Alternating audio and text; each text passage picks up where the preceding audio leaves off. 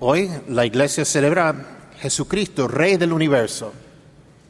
Si es Rey del universo, entonces es Rey de todo. No importa lo que es. Aunque hay reyes en este mundo, Él es el Rey de los reyes. Si uno piensa que es el mismo Rey de su propia casa, bueno, Dios es Rey de esa persona. Rey del mundo, de todo. Más importante es Rey del corazón, del alma, de la mente, de todo. Y eso es algo bueno.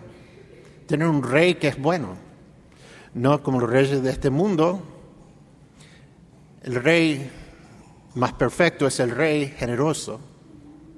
Para participar en el reino de Cristo es ser generoso. Eso es como sabemos que participamos en eso por nuestro bautismo.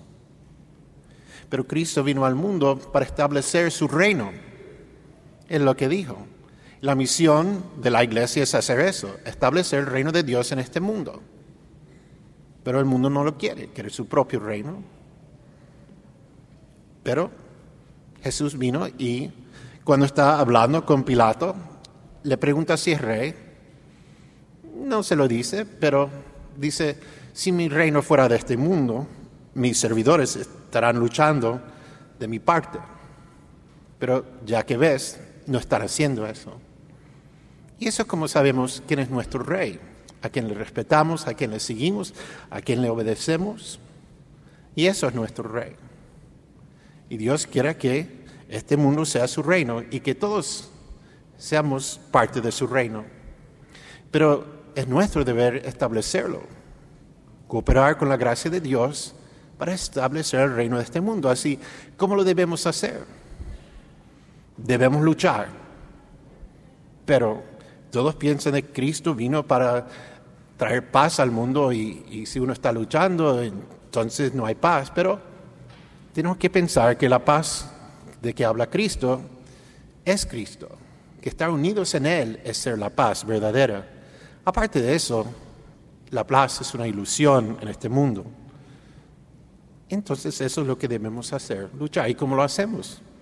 No usamos fusiles, ni armas, ni espadas. Usamos la verdad, que es una espada de doble filo. Eso es de lo que habla Jesús. Cuando dijo, no vine a este mundo para traer la paz, pero división y la espada. Es porque viene la verdad y algunos lo van a creer y algunos no. Pero eso es lo que usamos. Y también en nuestra vida, todo lo que luchamos es vivir la fe. Es una lucha contra lo que es malo en el mundo, contra el diablo que luchamos, pero usamos amor y ser fiel es luchar. Y si es difícil venir a misa, que uno tiene que dejar lo que está haciendo, o es difícil venir a esta hora, o preparar a los hijos, eso es luchar para la fe. Y si lo hacemos, estamos estableciendo el reino de Dios en este mundo. Ahí sí, eso es lo que debemos hacer. Pensar en que todo lo que hacemos es luchar para el reino de Dios en este mundo, para identificarnos como hijos de Dios, no solamente servidores, porque hasta los hijos del rey, los príncipes, sirven al rey. Y nosotros somos parte de la familia de Dios y en eso participamos en el reino. Y somos parte de esa familia del rey.